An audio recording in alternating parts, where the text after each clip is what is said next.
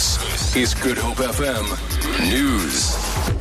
Goeiemiddag. Die staat het vir 'n lewenslange vonnis gevra in die moord- en verkragtingsaak van die vierjarige Jasmin Pretorius. Die staat het aangevoer dat 'n korter vonnis nie in die belang van geregtigheid sal wees nie. Sarel de Toey het vroeër skuldig gepleit op aanklagte dat hy Pretorius in Desember 2013 verkrag en vermoor het en haar liggaam vir 12 uur onder sy bed versteek het.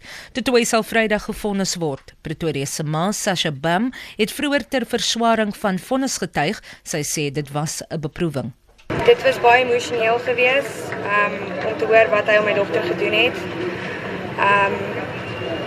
As ek na my dogter se foto's kyk en the memory of her en te hoor wat hy gedoen het.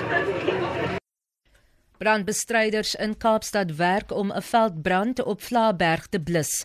'n Woordvoerder van die brand- en reddingsdienste, Theo Lyn, sê dit is nog nie duidelik wat die brand veroorsaak het nie.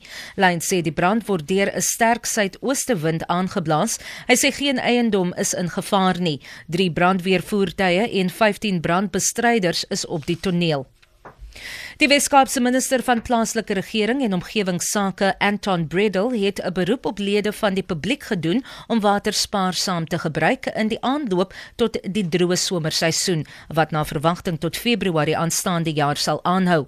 Damme in die provinsie is sowat 70% vol, wat 20% minder as dieselfde tyd verlede jaar is. 'n Woordvoerder van omgewingsake, James Steins, sê die regering monitor die watersituasie op 'n daaglikse basis.